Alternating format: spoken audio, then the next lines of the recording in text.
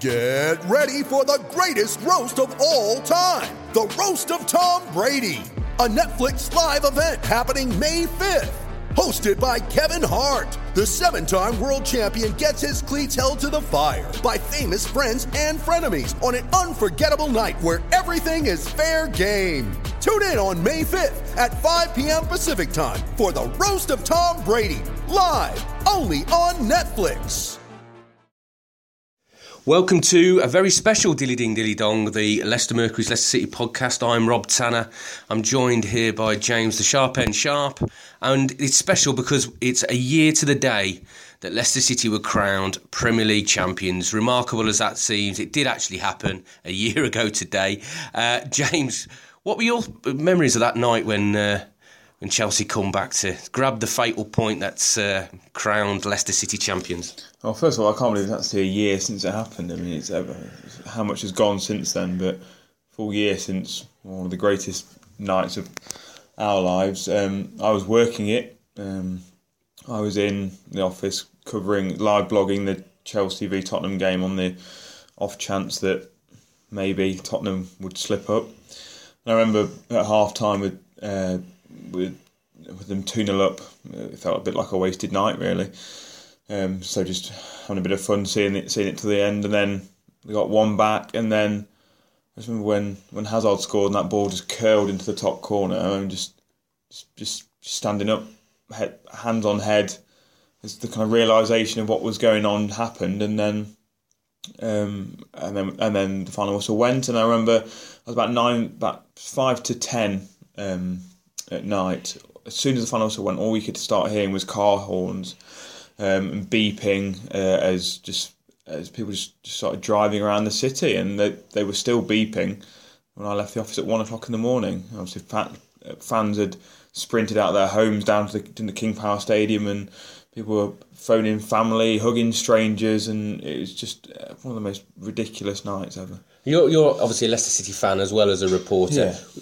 Was the fact that you were having to work that night, did it taint any of the celebrations? You weren't able to go out and join the masses in the street down the stadium?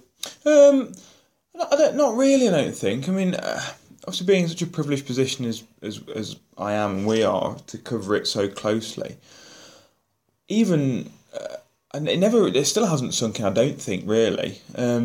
It was being so close to it on a daily basis, writing about it, talking about it, interviewing players, seeing all the games. You never really got a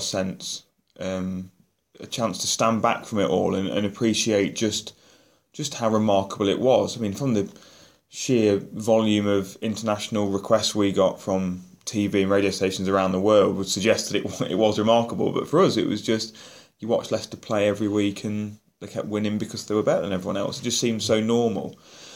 So you never really got a chance to step back from it all.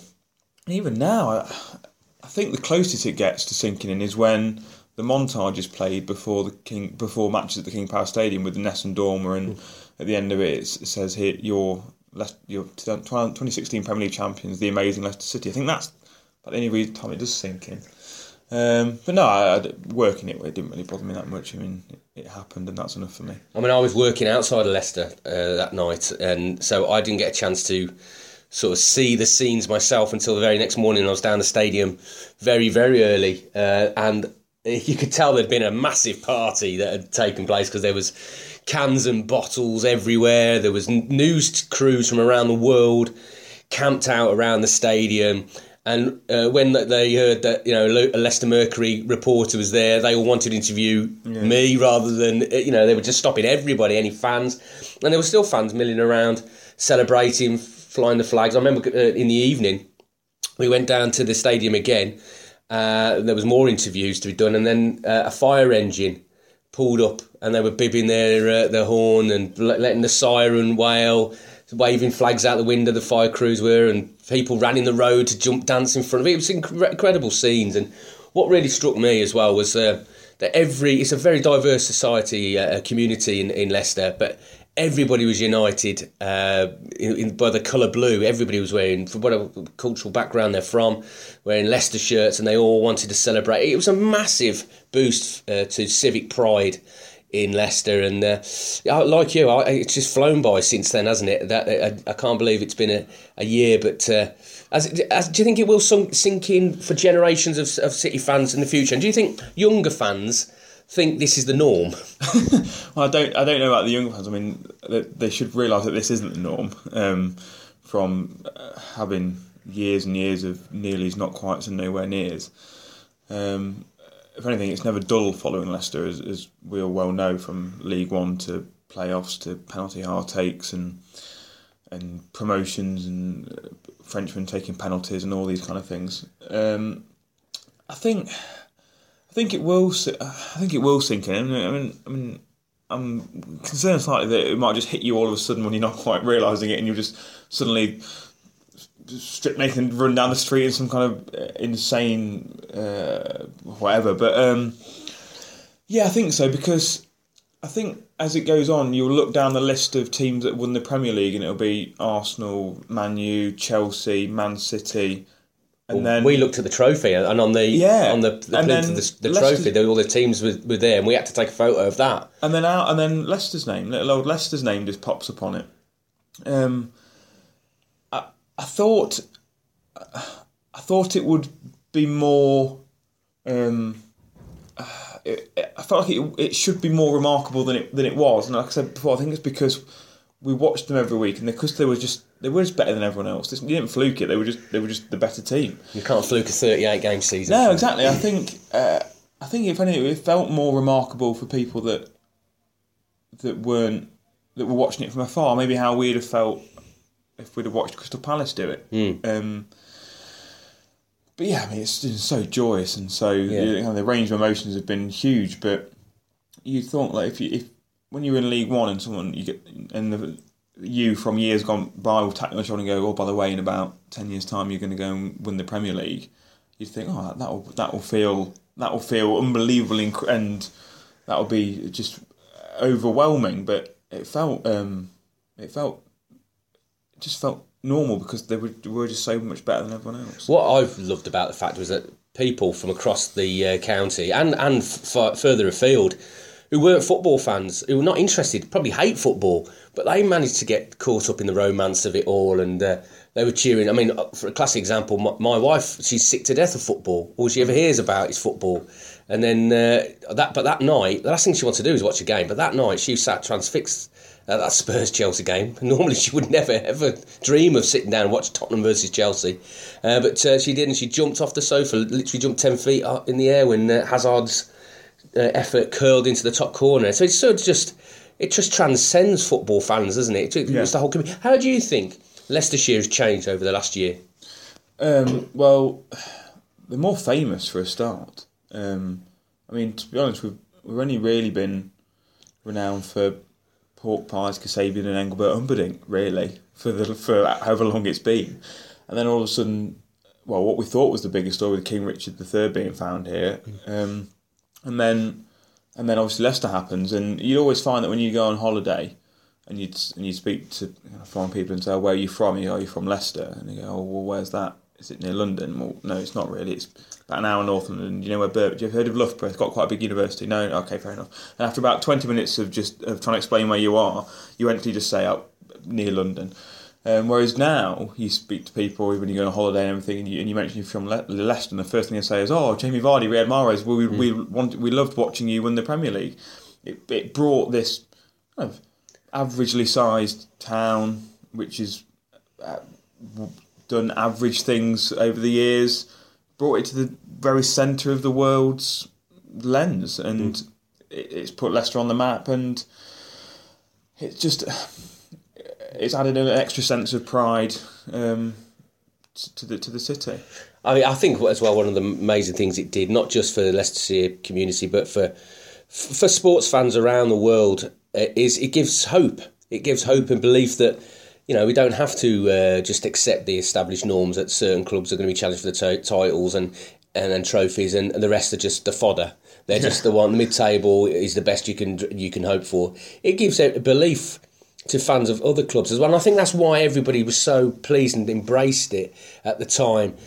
because it had effect for them as well. The romance of it, the underdog story, the romance of it all, isn't it? And everybody just got on board with that, and it sparked that dream in them as well that perhaps one day it could be them. Yeah, because we've been told for so long that it's the haves and the have-nots, and if you don't have all this cash and you aren't one of these teams, then you won't win it. And you're told that so often that you end up believing it. But then Leicester showed that you can do it, and not with no disrespect to Leicester's players. You don't have to buy the world's best players to win the world's biggest league prize. You can do it with those old-fashioned attributes of heart, desire, roll your sleeves up, get in the faces. And Leicester's players are technically good. They're good players, but you wouldn't say they are world-beating. They're not in the same brackets as, they're not as gifted as Eden Hazard or Alexis Sanchez, but they've got other attributes, and they've got those attributes that everyone can have, really, which is just guts and passion and out-fighting opposition and never saying die, never quitting.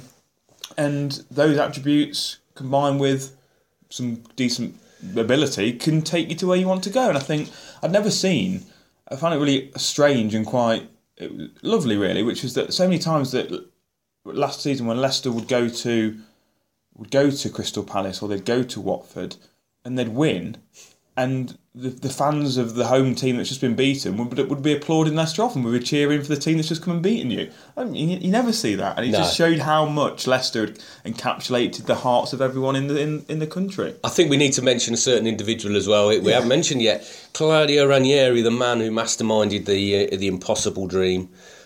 He's no longer with the club.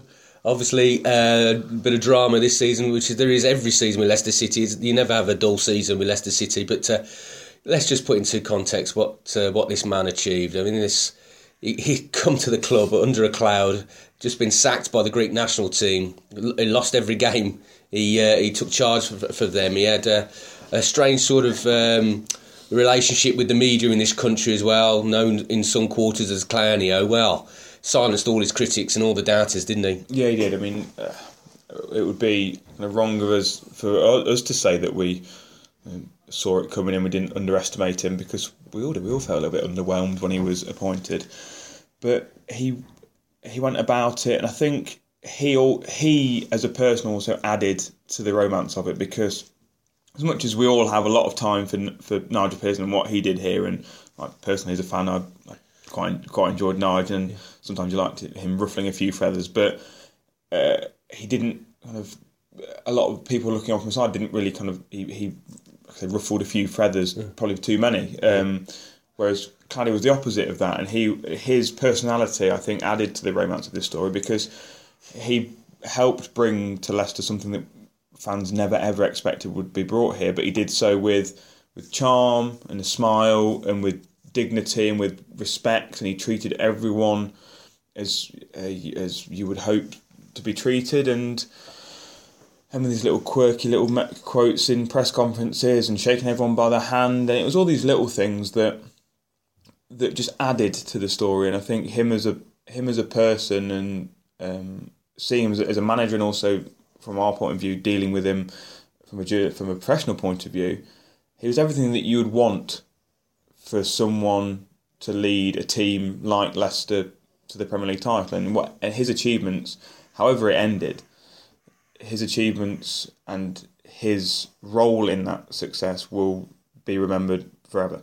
Let's talk about the legacy, because obviously this is a time for reflection at the moment, but we've got to look ahead as well now, and the legacy that this title success has had on the club. I mean, the club has never been in any better shape financially now on the back of this. The Champions League campaign as well, reaching the quarterfinals, the money that's come into the club.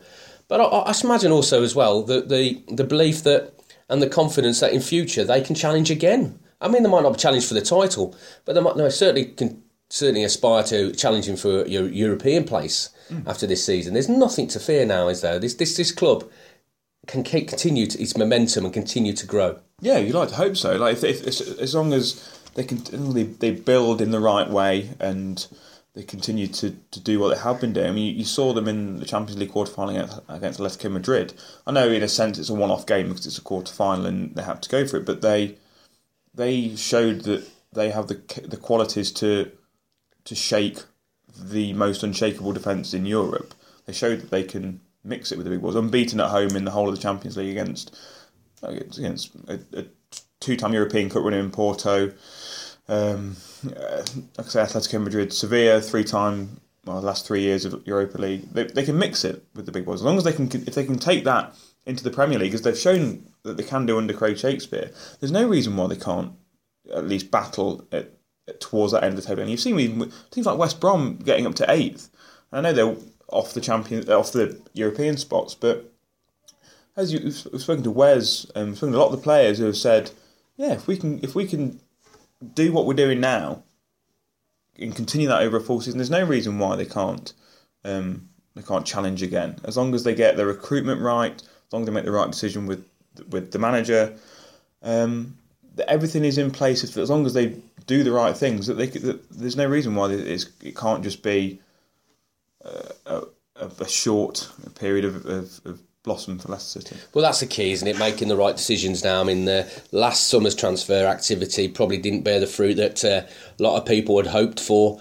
But in recent weeks, we've seen a return to the identity of Leicester City that we saw last season, that title-winning identity, 6 wins in 9. I think it was epitomised on Saturday. West Bromwich Albion, Vardy winner, holding on, defending stoutly until the end. That's what we saw regularly last season, but they're coming to the end of that shelf life, I think, for some of the players, and they might have another season in them. But I think Leicester City now have got to start making some decisions about which direction they're going in the future. Certainly, top of that list has got to be the manager's position. Are they going to give it to Craig Shakespeare and continue in a similar sort of path to where they are now in terms of recruitment, the identity of the team, the identity of the players they bring in? Or are they going to go in another direction? Are they going to go with a big money, big name manager who's going to spend a lot of cash and bring in big name European players? But we've seen how that's faltered in the past with Sven when they tried that with Sven-Göran Eriksson. But some big major decisions to be made in the summer, but that's for the future. Right now we're reminiscing on a glorious time in Leicester City's history, one that nobody will ever forget. I think we'll finish with just one abiding moment, one memory that sort of just encapsulated everything for you that makes this such a special moment. Oh, put me on the spot there a little bit. I think for me the abiding one for me will be is Bocelli before the Everton game. That was just. I mean, I can barely remember what happened in that Everton game, apart from the fact it rained a lot after the game started. That's all I can really remember. I know that Andy King scored, but at the beginning with Bocelli singing, and I remember standing in the press box, and in front of me was a father and his daughter, and as he was singing, he got his arm round. And they just stood watching it. And even in the press box, I know that even journalists who don't have any real emotional ties to Leicester, they were starting to tear up, and it was just one of the most special, kind of beautiful moments that just brought everyone together, because you'd got family members hugging each other, you got strangers hugging each other who, like you said before, of all ages, of all classes, or creeds, or religions, or genders, everyone just united by one shirt, one badge, one moment, one team, and it was just everything that they have achieved just brought into one little moment. You started to sound a bit like Bono there. Lots of ones. For me, it's that evening after the night before, when the party was continuing down the stadium, and I was just casually walking around watching people celebrate. And I kept bumping into people that I interact with in my job and have done for the last 8 years. And they've been through some tough times as Leicester fans, and now they were enjoying their moment. This was their reward, and that was my favourite moment. But I'm sure you guys listening will have got your own individual memories, but those were ours. This was Dilly Ding Dilly Dong, the Leicester Mercury's Leicester City podcast, looking back on the day that Leicester City became champions. Thank you for listening, and join us again soon.